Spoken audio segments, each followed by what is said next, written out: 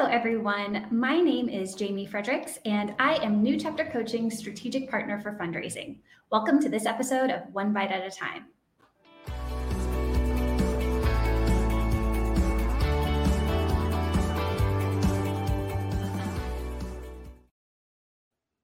Sometimes our biggest barriers to fundraising success are our own assumptions about the practice. In this episode of One Bite at a Time, I'm going to address 3 of the most common myths I see about fundraising and disprove them with facts and data. The first fundraising myth I frequently encounter is a fear of connecting with the organization's donors. While nonprofit leaders rarely express this concern in these terms, I often hear things like, "Our donors are busy, I don't want to bother them." This leads the organization to hold back on sharing information and updates. The reality is, when people show they care about your cause by making a donation, they not only are delighted to receive regular updates about how you put their gift to work, they expect it. A 2022 study from the Indiana University Lilly Family School of Philanthropy about donor decision-making found that participants described wanting to increase their giving, but they plan to specifically seek out organizations that, quote, make greater effort to educate the donors on what's being done with their money and how it's making a difference. The best way to overcome this myth is to develop some simple systems to periodically reach out to donors.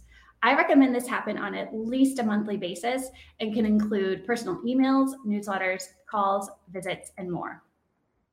The second myth I often hear is that a nonprofit leader doesn't have time to fundraise. In reality, many of the most effective methods of fundraising can be done in just a few hours a week. But because of fear of reaching out, many leaders choose to spend their time on more time-consuming things and don't even try for the simple low-hanging fruit.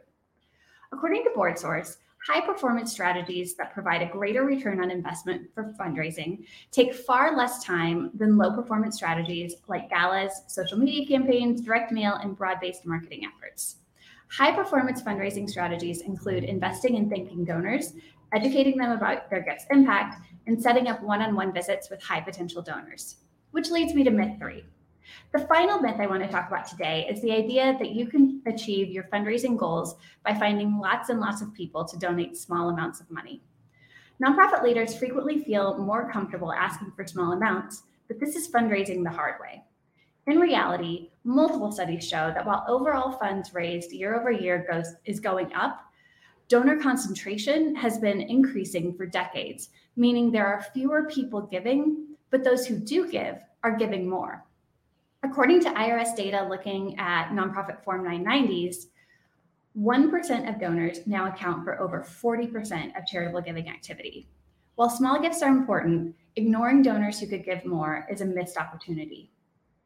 Overcoming these 3 myths about fundraising will lead you to greater fundraising success. Thank you for joining me to think about easy ways to increase your fundraising. Join us again in 2 weeks to take another bite.